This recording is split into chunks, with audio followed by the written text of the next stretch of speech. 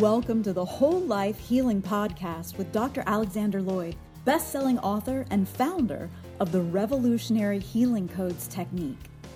Each week, Dr. Alex shares principles and methods from psychology, energy medicine, natural medicine, and spirituality to help you reduce stress, heal emotional and physical issues, and remove the barriers that hold you back from happiness and success. Join us as we learn to live our happiest, healthiest, and most successful lives. Here's Dr. Alex. And thank all of you for being here from all over the world. We are just, every single week, I'm just, I can't believe you guys keep showing up and honoring us with your presence. And we are so grateful. We put a great deal of time and effort into this program.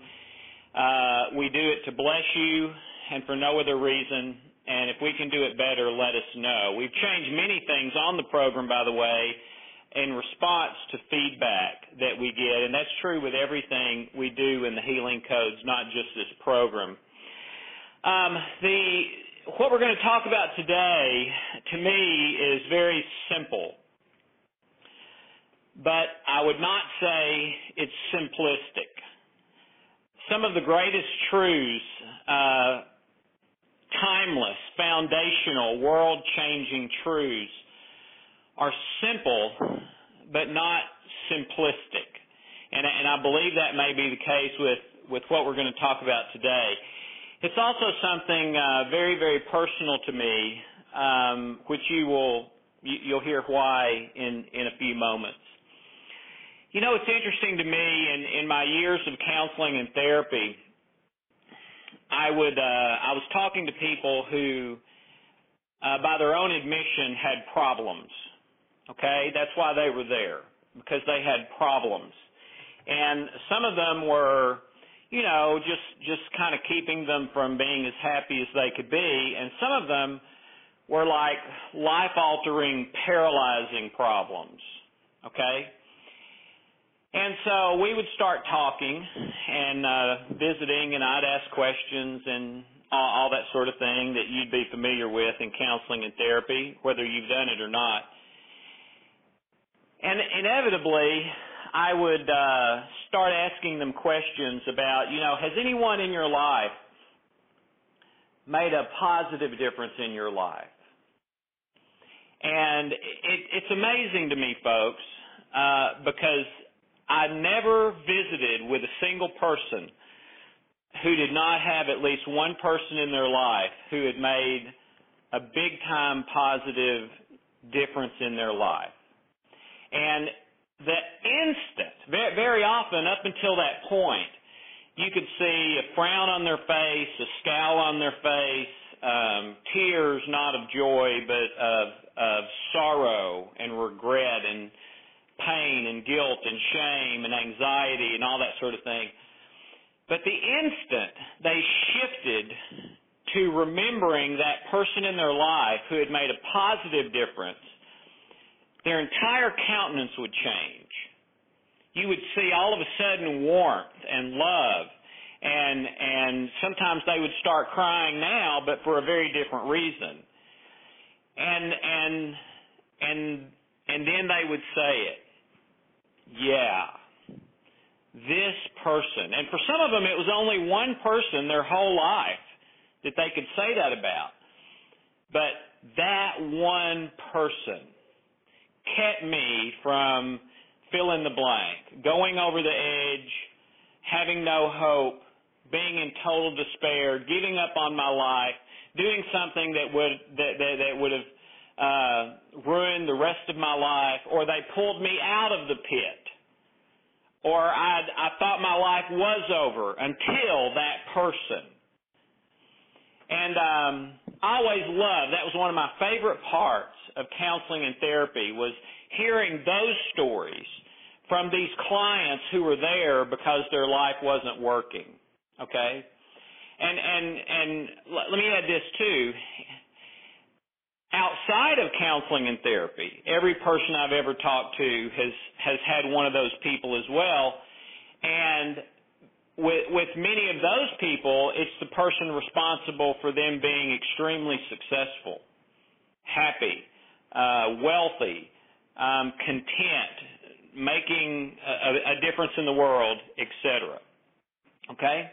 So my question to you today is this. Who in your life is waiting for you to be a hero? Think about it. Who in your life is waiting, hoping, searching, praying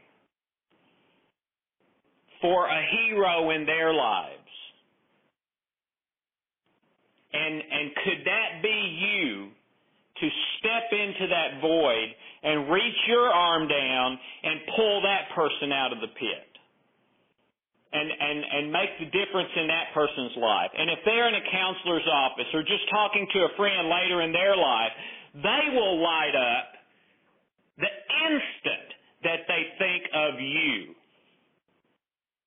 and what you did in their life. Well, I believe that can absolutely be the case, and that it's not nearly as hard as you think. Remember, we started saying what we're going to talk about today is relatively simple, in my opinion. But the first assignment for this week, when you go sit under your tree, is who in my life is waiting for me to become a hero? And I'd make a list. My son, my daughter, my parent, my spouse, my significant other, my neighbor, the person at work. Who is it? And maybe there's several. I'm going to define a couple of terms here. I believe that a hero acts in love in spite of fear and their own problems. A hero is someone who acts in love in spite of fear and or their own problems. In other words, maybe you might say that sometimes they do it afraid, but they do it anyway. Back to counseling and therapy a minute. One thing I've talked about on this show a lot is people at the end of their life that I've worked with a lot. I've had the honor of working with a good many of those people. And I can promise you one thing. At the end of people's lives, the thing that's important to them is not money and stuff. The thing that's important to them is, did they make a difference anywhere? It's their relationships, especially with family. But it is not money and stuff and external circumstances. I guarantee you. So if that's true of them, I'm going to step out on a limb today and say that's true of you too. When you get to that place in your life, the thing that's going to be important to you is not going to be money, stuff, and external circumstances. It's going to be, did I make a difference? What kind of difference? And how are my relationships? I've told you the story many times about me and Hope, where she kicked me out of the house, said, I can't stand to live with you anymore. And it was during that period of time that we were separated that I feel like God did some spiritual surgery on me. Not that I've arrived by any means. I've still got a long way to go, folks. And I need this stuff I talk about every week more than anybody, okay? But thank God I've come a long way from where I was. And I feel like God taught me, number one, that I didn't have a clue what real love was. And number two, how to start loving Hope instead of manipulating her to try to get what I wanted. And it was through that transformation in me that we were reconciled and have been very, very happy ever since. With all my heart, I don't believe that ever would have happened if that transformation had not occurred in me. So let me ask you a question here. Would you rather have $1 million or be a hero to your child? Would you rather have $1 million or be a hero to your spouse? Would you rather have $1 million or be a hero to a friend that's important to you? You know, I had this happen recently. I have two boys, Harry and George. Harry is 19. And just in the last couple of months, Harry and I were talking. And Harry said something to me that was unexpected to me. And what he said was this. He said, you know, Dad, I've got a lot of friends, and I've been around a lot of my friends and their parents and things like that, and I've been thinking about something for a good while now. And I said, well, what is it? What have you been thinking about? And he said, what I've been thinking about is I believe you are the best dad I've ever seen. And you are my hero. Well, let me tell you, I hugged him, kissed him, was tearing up, all that sort of thing. And a little while after that, when I went outside to pray and thank God for that, I absolutely broke down like a tiny little baby. I just bawled my eyes out. There's nothing he ever could have said that would have meant as much to me as that. And you know, if you look at statistics, if you have a child these days, they're going to cost you about $800,000 and take up all of your free time, or most of it. And you know, you might wonder at times, is this really worth it? And when you see a lot of relationships, you might really, really wonder, is this worth it? But let me tell you, I would not have taken anything in the world for that. That is a treasure in me now. And so my question is, would you rather have $1 million, or would you rather have someone feel that way about you?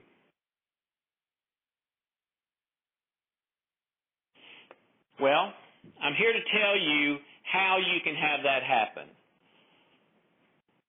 And it's very, very simple. Whatever you're doing, add love to it. Okay? Did you get that? That's the whole thing for today. All right? Whatever you do, whatever you are doing, add love to it.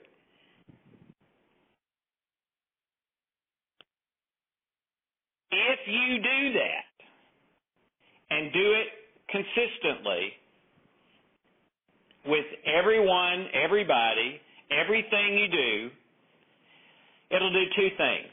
Number one, it will transform your have-tos into want-tos.